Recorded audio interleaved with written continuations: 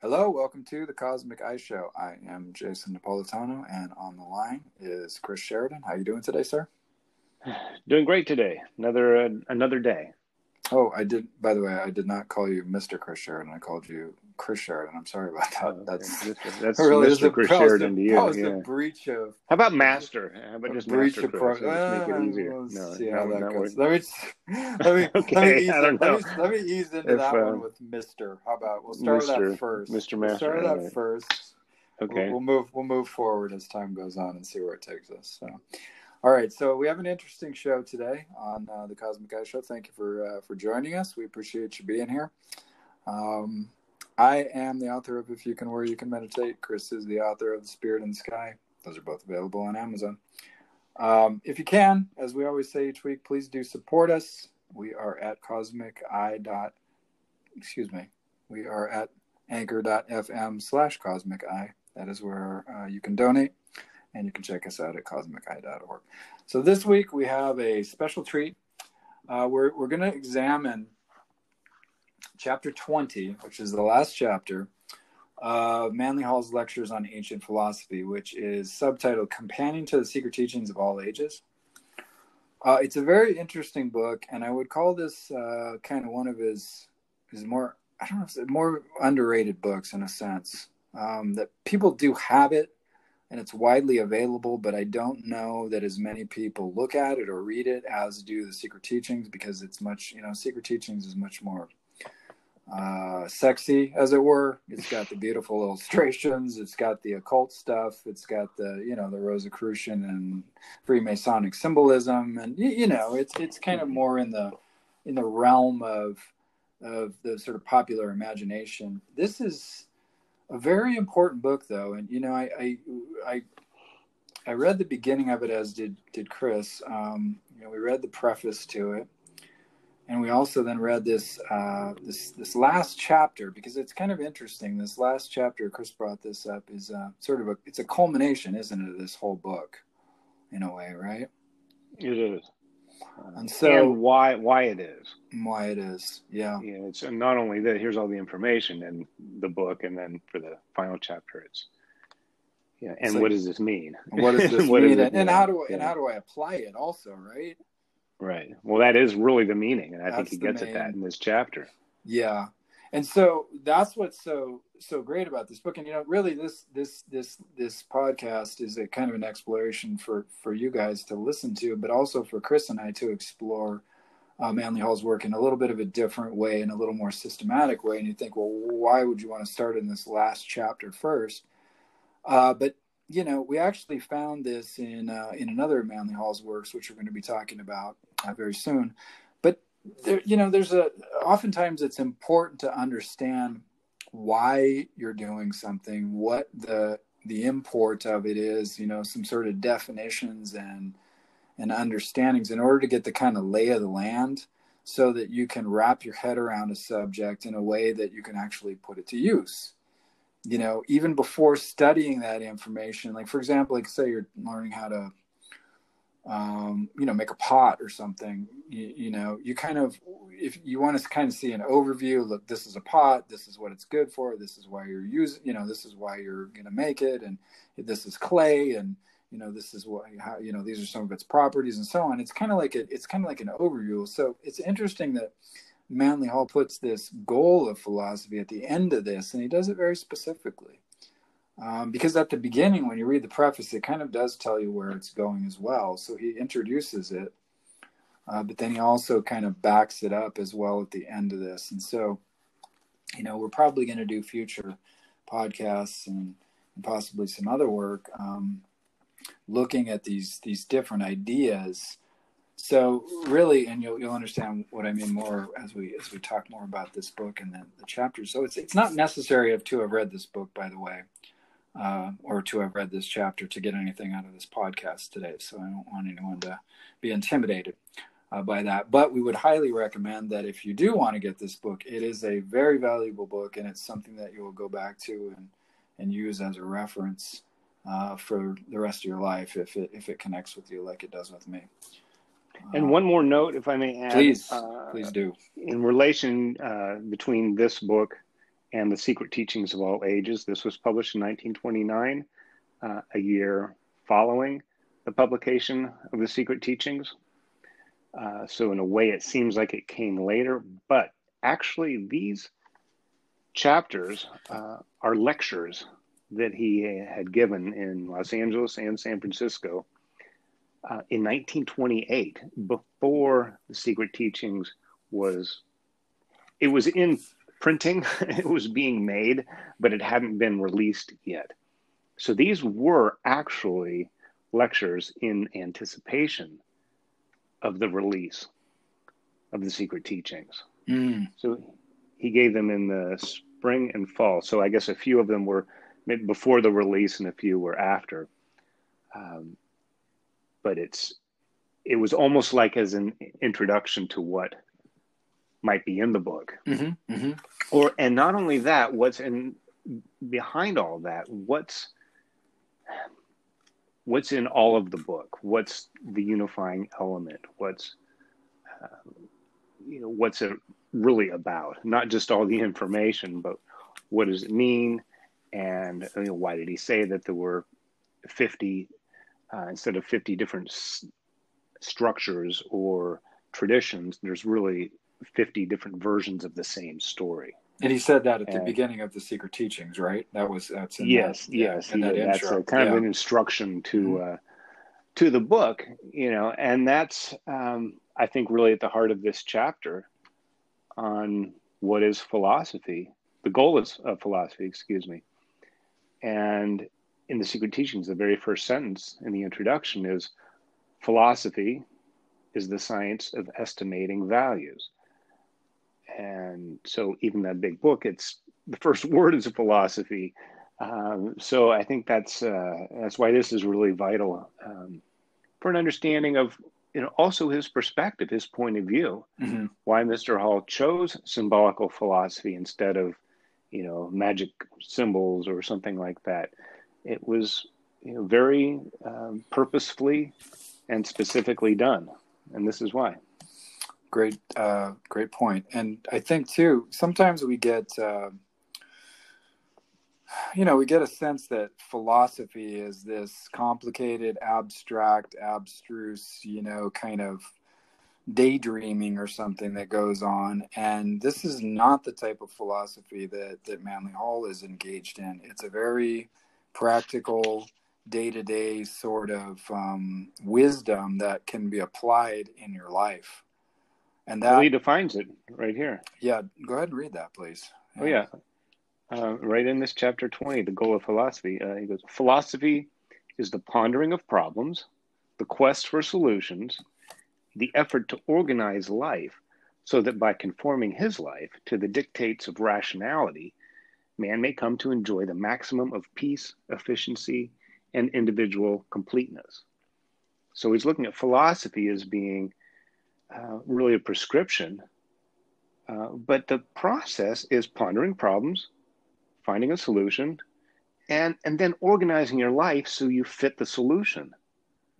So you solve the problem and have a more efficient, maximum, harmonious life. And that's it. Yeah, no, exactly. Really. I mean, that's. And this philosophy that he's talking about, is a pretty specific branch of philosophy. And it's certain ideas that would be considered part of ancient philosophy, or the universal wisdom. The ageless wisdom is another way of putting it. The great chain of being, is tied into this, and this idea of this golden chain of wisdom and stuff that was handed down from philosopher to philosopher and through these different ages. And that idea was picked up on by theosophy, and some of these ideas are somewhat theosophical, but they go back even further, and really they're kind of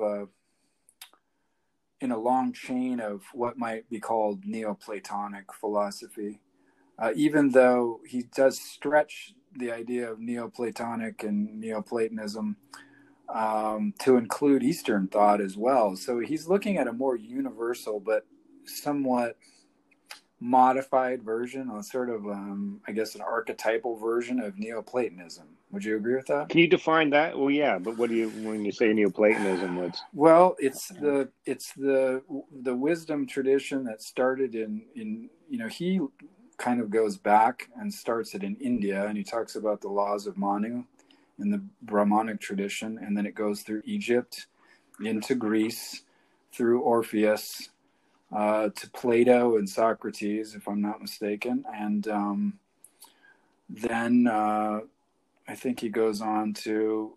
The thing is it includes more and less different things, but then Neoplatonism basically is a revival of the Platonic and Socratic philosophies of about 500 BC, roughly, and a bit before.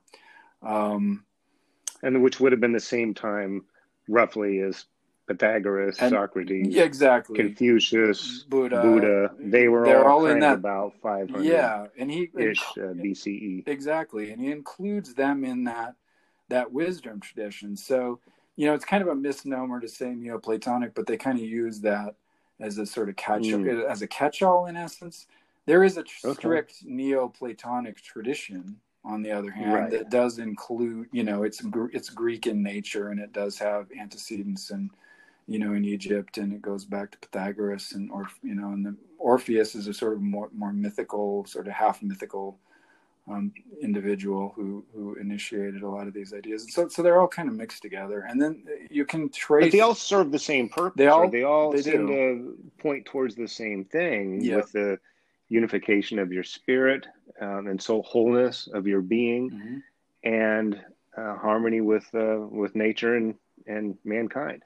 Exactly, and one of the big ideas in it is that there is this universal archetypal wisdom, that the universe is running by. So it's not just a random conglomeration of chance. There are universal laws behind the scenes that are ordered, and there is purpose to our existence, and there is a connection and a chain of being, and so on, that guides our lives. So it's not random, and there are certain things that it shares in common too. Most of these traditions that are included in this sort of chain of ancient wisdom, or do have the concepts of karma, the concepts of reincarnation, the concepts of a unity behind the diversity. So these are some of the themes, the common themes that run through this, and it kind of, we can get into more of that in other shows, but that's a rough sort of outline of that. I mean, I think that makes enough sense for us to get our footing, doesn't it? It does, especially the part about the unity behind all the diversity. And in this chapter, Hall gets into, some of the problems of diversity. Not maybe what we think about diversity in today's terminology, language. It's this diversity is a way of seeing to include everybody. That include this one, include that one, include all the different parts and all the different things. But the kind of the dark side of that is that what you're doing is you're creating barriers and degrees of separation, and with that can come suspicion or animosity or mistrust, or even worse than that is just a separation from the heart, is saying that you are that other, and I am this here, and never the twain shall meet, even though we all breathe the same air. So we can talk about some of the problems of division. It's really the dark side of diversity, not the inclusive side, but the one that's actually exclusive. And I think you're right about that. That's a great point. He goes into great explanation in this chapter to kind of point out those dangers and so on, by giving a lot of different examples of how. And again, it's not diversity in the sense of cultural diversity and, a diversity of different peoples and so on. It's a diversity in the sense of like looking at the world of, like, for example, in Taoism, it would be focusing on the 10,000 things. that are created, Mm-hmm. as opposed to the Tao, which is behind them, that created those 10,000 things, that unifies them. That might be a Taoist way of looking at it. Yeah, good point. It's like it's forgetting that the Tao is connecting everything, and thinking the 10,000 things are all these separate. They're all things. separate, exactly. And but see, I think both can be true. You can have this diversity, and I guess I'll put that in quotes because maybe it needs its own context. All these 10,000 things, all these 31 flavors. But underneath it, it's all ice cream, or it's all one thing. Yeah. And if you lose sight of that, I think that's where the problem of materiality and division and diversity and all these different groups, we forget that we're all part of the same family. Yes, there's this group and there's this group, and maybe these two groups don't get along. Well, guess what? Family members don't always get along. But we lose that kinship. And that's really the danger. You can have the example I use to illustrate this unity and diversity is the concept of having a favorite food. That is a universal thing. It is a one-liner. Everybody in the world, probably in some version or another, has in mind a favorite food. One thing they like to eat more than another thing. Correct? Sure. I mean, you could assume, maybe the vast majority have. Some people, I'm sure, would just like to have food and they don't care what it's like. And then, unfortunately, that's a vast number of people. But to have a favorite food. Now, it doesn't mean everybody has the same favorite food or the same favorite. There could be a billion different or 10 billion different favorites, but they would all be that one thing. Yeah. And with that comes then the mutual respect. Well, this is my favorite food, and I would get sick if I ate your favorite food. I think it's gross and disgusting. I can't imagine how you can eat that. But hey, if that's your favorite food, that's your favorite food. Knock yourself out. You can have that difference. But the difference is really on surface. Yeah. What's underneath it is, I love this food and that other person loves that food. We're more the same, even if our food is completely different. It's on that level. And I think really that's where a philosopher has some ground to stand on, or actually maybe it's the arena in which a philosopher operates, is at that human level, that heart level, that soul level, the universal, like you're saying, archetypal, that is the same for everybody, even if everybody has a different idea about it. Yeah. Great point. Yeah. So that the universal is then the idea of a favorite food, and then the particular, the diversity then is the idea of a specific favorite food. That's your subjective favorite food.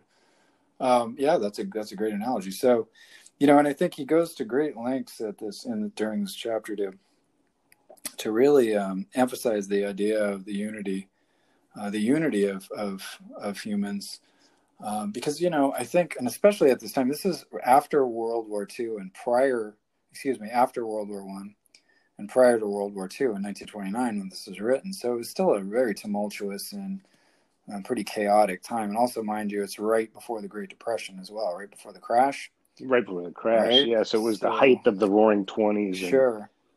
Rampant materialism and not much, and not entirely unlike our own time in a lot of ways, right? So, so the stress on the idea of the universal, and by this he means really that we're all of the same spiritual substance, that we are all part of, the universal mind, God, the spirit, however you want to put it, this indivisible oneness that exists, that we are all living in and of, and which we live and move and have our being, as Paul said.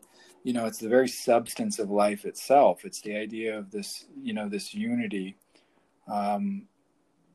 behind all of this all these differences and all this this seeming diversity. And again, it's not to say that the diversity does not exist. It does not say that diversity is not important. It's not a beautiful thing. It's just saying behind this, there's a unity that's holding it all together, that is the source, And so don't get caught up in the idea that we're so different because you do this and I do that. We're still of the same source and the same substance. And I think that's what he's, because he goes to great lengths to point out how, divisions, you talked about this a little bit in the beginning, divisions and so on between people actually end up creating disharmony, so that, people fight over borders and they want to, invade the neighbor, that has some resource that they want or need, and all this. And he kind of likens that to, he's like, if you had that unity consciousness, which he calls, what was it, identity?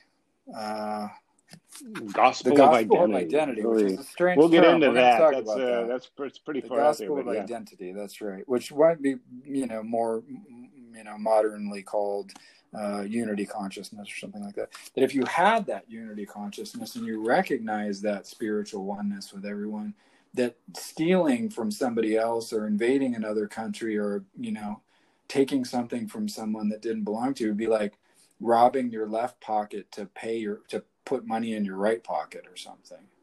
You know what I mean? Because he's like, he really, at great effort and great expense, and perhaps even pain. Yeah, to take something from yourself, essentially. And he said, it puts us, when we really understand, it's not just an intellectual concept, because he does go into great lengths to say what a danger that is. Like, people talk about unity. They talk about the spirit in man and all this stuff, and the spirit of humankind and all this thing that holds us together. And then at the same time, they're plotting evil against their neighbor, right?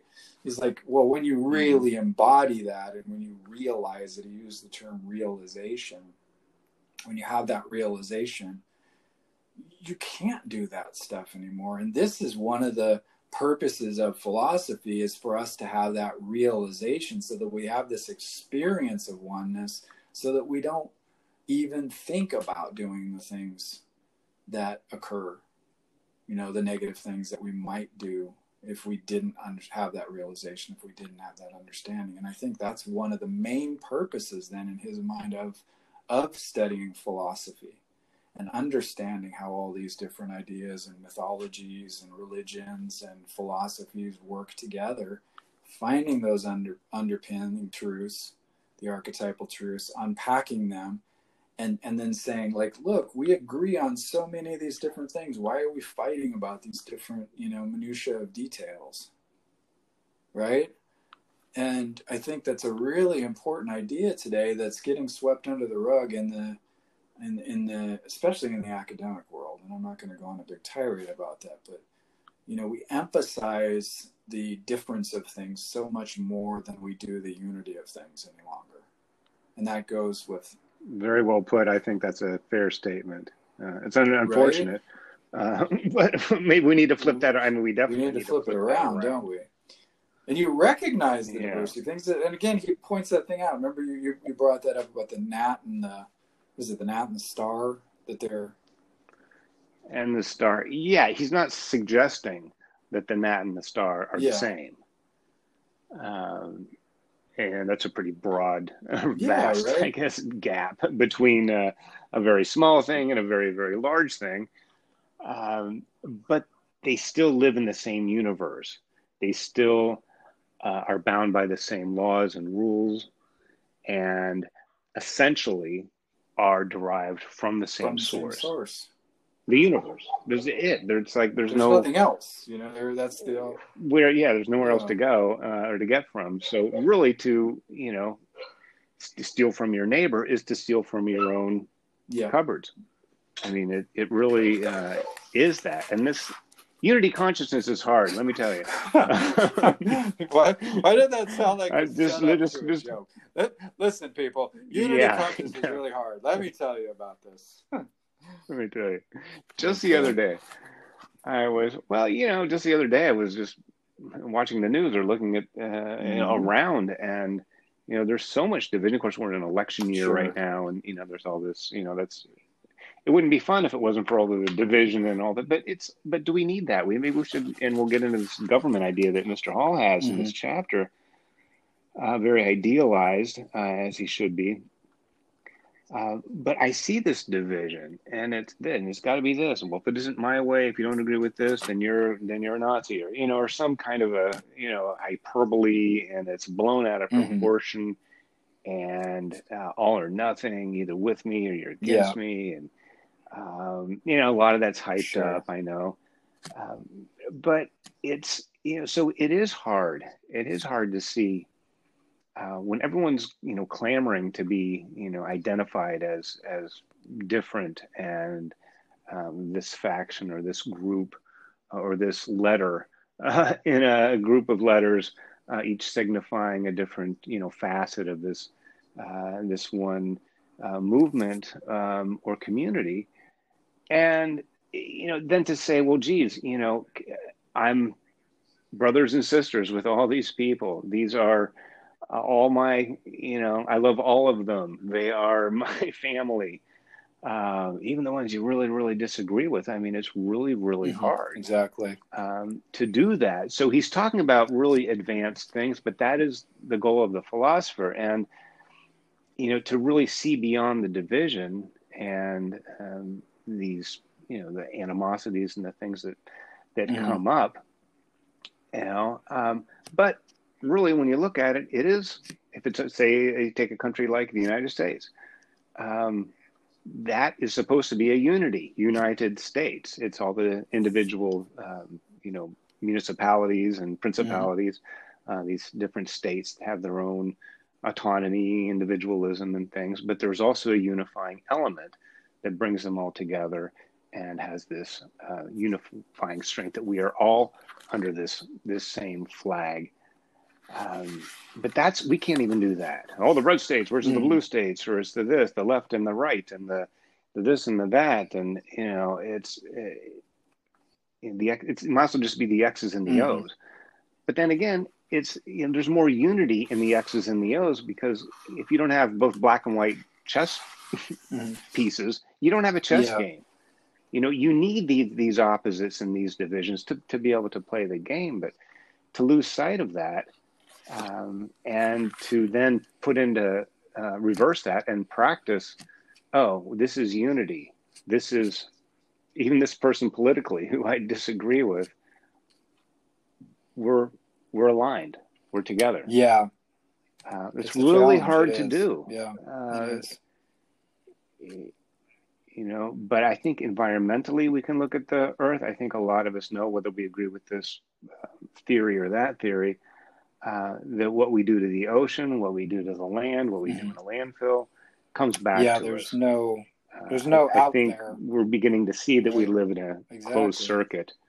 Uh, no matter where you fall, on it politically, I think that's And pretty much that you've yeah, obvious you hit at on this something point. really big. I think that, and that's again that it kind of ties into the idea that that you were just alluding to, that where he's talking about um, this one world government idea. And this, by the way, is not the one world government that's in all these conspiracy theories, although some of these ideas have been taken out of context and applied to wacky conspiracy theories.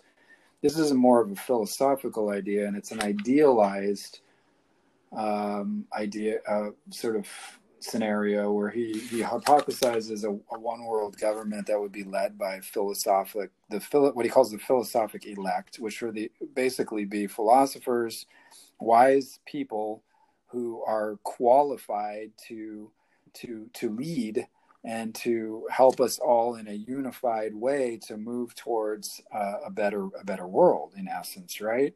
And it's kind of, like an idealized version of maybe what the UN is supposed to accomplish, I guess. But these ideas come from Francis Bacon, both from his book New Atlantis and the other one, Novum Organum. And so, he draws out some of these ideas and explains them. Some of this stuff is also discussed in his Secret Destiny of America, by the way, if you've read that one. Uh, Well, just to put a mhm. context on it, Sir Francis Bacon, an Englishman, very vast intellect, writer. He would have been act of around 1600 in England, early 1600. So he would have been, at the same time as Shakespeare was writing. This is kind of early in the Renaissance, or, Maybe once the he was Renaissance Shakespeare. had happened. Yeah, that's some people believe that. The Bacon to Shakespeare controversy. That's actually in the Sacred Teachings. And he also had a hand in editing. Yeah, it is, right? Yeah, that was definitely an interesting thing. So Bacon is an interesting character, interesting intellect, I guess you could call him. And he even had a hand in editing. I don't know how much, but I think he did put in some of the, or maybe replaced or reinserted some of the symbolic and esoteric elements of the King James Bible. But in his New Atlantis, in some ways, he was really actually pointing at America, wasn't he? Exactly. As being the possibility of it. Atlantis didn't sink into the ocean. We just forgot about it. And now here it is again, this new world. And we have a chance to establish, this vast land and resources, start fresh with these really ancient ideas, but to begin anew, this new order. And it goes from those ideas. Then Manly Hall kind of extrapolates that out to think about how we would take that ideal setup, this idea of Atlantis, this new Atlantis, and actually set that up on a worldwide basis, because he speaks about how national strength has, and I'm quoting him here, national strength has become so dominating as to require a code more ample, a revelation more specific, because he's speaking before like how revelations and spiritual teachings would come to groups and more tribal oriented cultures. And he's saying, now with nation states being as powerful and as possibly dangerous they are with the weapons that they have and the technology that they have, we have to enlarge our vision. And nothing short of a universal scheme of salvation, a universal order to living, to the government, to philosophy, is going to suit us in the future. And I mean, he's really way ahead of his time in a lot of these ideas. And, we can see the apotheosis of this idea of national borders and power and the struggle for land and, grabbing up other people's territory, because this is before World War II. This is pre-Hitler, pre-Mussolini, pre-Tojo. So, he's seeing this, and then we see, oh my God, look at what happens during World War II when people don't get this idea. Every nation thinks it's a law unto itself and wants to take the world over, right? And he's calling this before any of that even occurs. Before the atomic bomb. Yeah, where many nations now could wipe out. And you brought up such a great point about the environment. It's like everyone in the world knows that the environment is in severe trouble, that the earth is groaning under the weight of humanity and its technology and poisons and chemicals. No one disagrees with this. There are people who don't want to believe that. There are people who disagree about how that happened. There are people who, don't care. But I don't think anyone will say it's not true if you really press them into a corner. Because, I mean, even they can see, oh, look, there's islands of garbage floating around in the ocean. And I remember when I was a kid, there were no islands of plastic floating in the ocean. Think about this. I mean, this is it's such a stupid thing. But I remember when I was a kid and you could go to the store and buy a piece of fish and it was affordable. And that was not that long ago. You could go buy a piece of salmon, a beautiful piece of salmon for a reasonable price.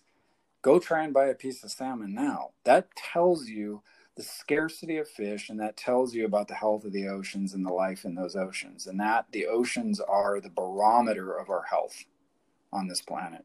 We're at what, 80% ocean or something, or more, something like that, right? So, that's going to tell you how dependent. We shouldn't be called the earth. We should be called the water. I heard, or with some islands. Exactly. But So anyway, so that's one of these things where, like, if you really start thinking about that and you start thinking about the future health of our kids and, the possibility of, nuclear war and chemical war and all these terrible things that could occur, you're just like, wow, we need universal principles to guide us. And we need to agree on what those universal principles are. And we need to shoot for high ideals and a worldwide sort of action on all levels, on ecologically speaking, spiritually speaking, politically speaking. And again, it's easier said than done. It's terribly challenging to think about how do you get all these people that think they're the diversity to start thinking like the unity. Right? I mean, it's a challenging problem, and it's not, like he says, it's not one of these things where you can just shout it from the rooftops, "Hey, we're all a unity," and get people all on board with it like it's a new movement. He's like, it's a little too subtle for that, and this is again where philosophy comes into play. This is how we can share these ideas. We can get our own house in order and start to understand and get in harmony in our own self, right? Radiate that out and then start sharing, teaching these lessons, acting out as if we're part of a unity, modeling that for other people, and so on, right? Well, he even says it's difficult. Centuries must pass before the body of society will be sufficiently sickened of the vanities it supports to be inclined toward integrity. Mm-hmm. So I don't know if he's going back to Bacon and saying centuries from there, but maybe centuries from the early 1900s. I hope he's. But centuries have already passed, and maybe the way things have accelerated with globalization and, digital revolution, communication, things, the world's become quite a bit smaller than it was. I mean, air travel wasn't even a thing in 1929. It was a daredevil thing. Hey, Lindbergh made it. Yeah, exactly. It wasn't, oh, geez, I had a layover at Heathrow on my way to Singapore. You know what I mean? Sure. Like didn't have that.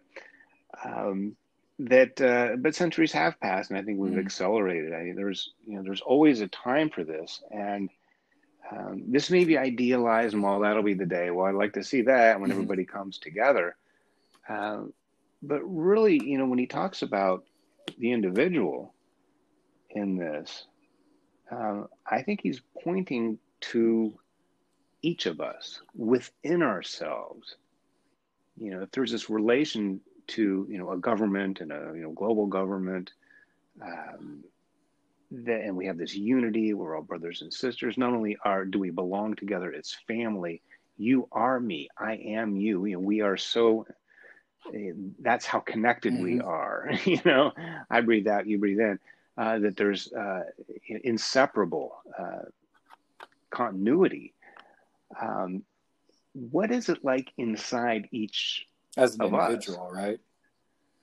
Yeah. As an individual, don't we have borders and don't we have parts of ourselves fighting and bickering or trying to develop a consensus or rules that we have set up that we violate? I think this relation, as above and so below, or without and within, when he's talking about global governance, he's really talking about globally, how are we handling ourselves? What is driving our motives and inspirations to think and speak and act? Is it a philosophic part of ourselves, or are we the despot or the tyrant, or the take what I can get, just don't take mine, having that kind of an attitude? Because really the government is no different than the group of individuals that puts up the government, or at least puts up with it. But what is it in the individual? How can these concepts of unity, how can we have internal singular unity?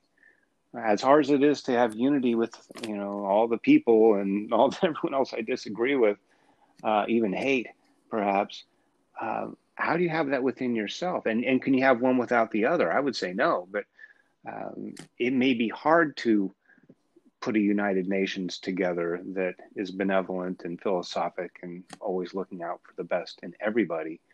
How are we doing that for ourselves?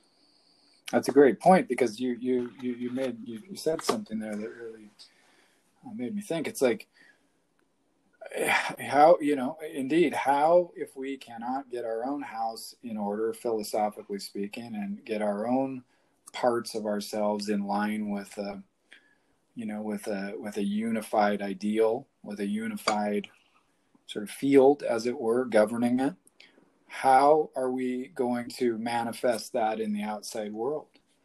And that's the thing, is that the leaders that are needed are those individuals that are wise. And how many wise individuals do we have in politics these days? That's a rhetorical question. You know what I mean? I'm just going to let it. Mm-hmm. I'm just answer that all on your own. And so, but how do we prepare? And, this is one of the things he's talking about too, the continuity of generations and, this idea of this chain of life and so on. And he says, for example, says, today is the hope of the world. Here and now we are welding the great chain of tomorrows, which extends from the instant to infinity. We live not for ourselves alone, but for all futurity. Our accomplishments survive us for long after we have descended into the earth. The orders which we have established shall dominate the activities of men. So he's talking about the shoulders of giants that we stand on, but he's also talking about what we do with the information and the wisdom that they have given us. And he's also talking about what we're leaving behind for those next generations and what we're teaching people now. And, today is the hope of the world, he says. That's how he starts this whole chapter out. Today is the hope of the world. Not yesterday, not tomorrow, not next week, today. Yeah. Right? It's a call to action. It's like, and I think he would agree, especially if he saw the state of affairs of the world today, particularly ecologically speaking and politically and educationally and socially, just all the divisiveness that's going on. We need to understand that unity behind all of this so much more now than in ancient times, when things were a little bit less complicated and a little bit less connected in terms of the world, globally speaking, and so on. If we don't recognize that fundamental unity, we are really in danger of destroying ourselves very quickly. Very quickly. You know what I mean? And it's these centuries that he speaks of. Hopefully he was talking about centuries ago, and, we're the culmination of that centuries ago, happening now, because I don't know if we have centuries at this point, honestly. Yeah. Well, if we don't do something not soon, we may not get to have centuries. The thing about it. We're late already in the game. They were talking about this stuff in the 60s and 70s, these ecological crises, these economic crises, these educational issues and political scandals, and all of these things that seeds were sown after World War II and 40, 50, 60 years ago, even 100 years ago at the beginning, and 200 years ago at the beginning of the early Industrial Revolution, all this stuff, these seeds were being sown. And now we're in the thick of it. You know what I'm saying? And again, it's not all bad. I'm not trying to say, this is so terrible. I'm just saying we are at such a dangerous point in time where we need to be so much more intelligent and so much more connected than we are to be able to survive into the future. And it seems like, we're dumbing down. Like, look at people's comments on social media. They don't even bother to punctuate or spell things correctly or form a tangible idea or a clear idea. It's like monkeys banging on a keyboard. And I'm not trying to be a jerk when I say that, but it's like you look at some of the things that people say and you're like, wow, this is the future. This is where we're headed. I mean, watch that movie Idiocracy that Mike Judge did. We're almost worse than that. You know what I mean? It's fascinating. Yeah. And again, I'm not trying to bust on everything and technology and people and what they're doing and say, everything's terrible. What I'm saying is that we're at a pivotal time. Time is of the essence for us to get our shit together and right? Well, speaking of unity consciousness, that's getting it together. That's getting it together. So, I think you just nailed it. in every way, Just get in your shit order. together, get your house in order, get Yep. your ducks in a row, every kind of, Sure. allegory or metaphor you can come up with, because each of us individually have to look at ourselves as an individual, Yep. whole unity. And that's what healing is. Healing is wholeness. The Yep. word comes from to be Yeah. whole, is to heal. We are not healed because we are not whole. And I think before we can really expect the whole world to come together, clasp hands and sing Kumbaya together, we need a little bit of that in our own That's a great house. point. I mean, it's, Don't we have sure. conflicting parts? I want a political outsider. I don't want to deal with these lifetime politicians. And then it's like, well, then Bernie comes up, and then Trump comes up. It's like, well, they're outsiders, and you're like, well, yeah. And there's, so many. I believe in, global warming, but I don't understand how some carbon trading scheme that if I write a check to some tree planting company, I can fly my private jet and that's okay. Does that make sense? What about what about the oceans or something? You know what I mean? We have, should I wear a mask? Well, I don't want to breathe my CO2, but I want to protect people. And it's like, well, they say this and they say that. And I don't, there's so much confusion, so much division within ourselves. A lot of it is because we live in a confused world and we take that it's designed that's to how things are. But if we can get some, Yeah. Oh, sure. And we need that in sports, and I don't think we need it as much in politics. I wish you would have it as much in politics, but to have a competition or a friendly competition or something, you have to have the red shirts versus the blue shirts or something in a basketball pickup or something. But within ourselves, that's entertainment. We have to there has to be integrity. The idea of entertainment and story, and opponents and good and evil and all those things. We have to understand, like, those are ideals and mythological conceptions. You know what I'm saying? And so it's fun to watch sports, and it's fun to have a winner, and it's fun to have someone that loses, and it's fun for us to compete against each other. But that's on a level of entertainment. When we think about life, competition is, especially today, it really is not the efficient way to go about things. And he makes, Manly Hall speaks about that. He talks about a cooperation as necessary. This idea of just ruthless competition, I do not think it's going to get us where we need to go in the future. That's my opinion. And I think that's Manly Hall's opinion too. And not even his opinion, but his belief, his sincere belief that cooperation is necessary. You're right. I mean, it's a challenging thing to go from, this guy's my enemy to, hey, I need to work with everybody. But, that's a shift in consciousness that has to happen on within ourselves. So if we can do that in our own life and start to think, well, I don't like this guy's ideas. I don't like his policies. I fundamentally disagree with him. But yet at the same time, I have to work and cooperate with this person. So how do I do that? How do I do that? And that's a question that everyone's going to have to answer in his or her own way. But well, it may be possible to have two conflicting things going on in your life without them taking each other out. If they can be held in opposition, in tension, two things, may be true. I think Jesus in the New Testament said, render unto Caesar that which belongs to Caesar, render unto God that which belongs to God. I look at it as like, you go to work, and the boss has me for 8 hours, and then I come home and I got my life, or some version of that, the Caesar, versus God, or the head and the heart, or something for your soul. You might have to do both, but internally, you still have to be, I guess, the God man in that metaphor, that maybe when you go to work, you're given to Caesar, you got to pay your taxes, you got to, stand 6 feet, you're doing all that. But that's what you're doing for that. And you're playing along with it.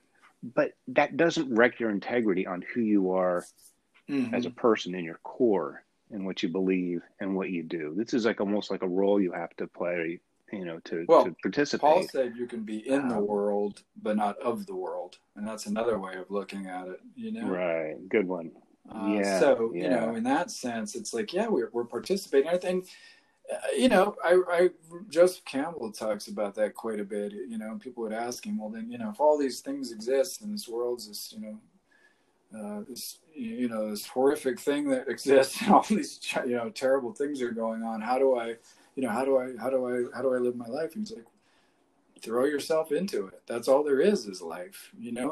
It's like you just have to be, but you have to realize that it's a play. There's a spiritual reality behind it that's eternal, and that this life itself is temporal. It's time based, whereas like spirit is eternal. It's outside of time. It's infinite. And we participate on both levels at the same time. And that's where I think, where you're talking about that tension, living within that tension, realizing that there is a spiritual side to ourselves and there's a temporal side to ourselves. In material, there's a spirit oriented or divine side. And we live in that dichotomy. And I think that's what we've talked about this before, but I think that's what the cross represents. I think that's what some of the symbolic meanings of the crucifixion are, beyond the actual, event itself, but the symbolic meaning for humanity at large. So we do live in that tension. And so if you can realize that this is where, again, we'll go back to that point. You can realize that unity while you're participating in the diversity, and act as if you're acting from unity consciousness in your experiences with others. Even if there's conflict, it will minimize the conflict, and perhaps even it will create a sort of yin yang of the ultimate compromise, where it's not a compromise. It's actually a Taoist kind of flow that happens out of that tension. That would be the ideal, right? And that's, again, this is an ideal. So we're shooting for ideals here, and that's what philosophy is about. But if we don't shoot for ideals, we end up slopping around in the mud. And people are saying, well, you got to be realistic. You got to be focused on reality. Well, I mean, yeah, that's one way of looking at it. Or you shoot for spiritual ideals and you try to be better. Like the Greeks, they're, this beautiful proportions of their buildings and these beautiful sculptures and wonderful artwork and philosophies and genius. Those are the ideals. Was life like that in Greece at any time? No. You know what I mean? It was probably closer to that, but they idealized and moved towards that. And that's the real lesson.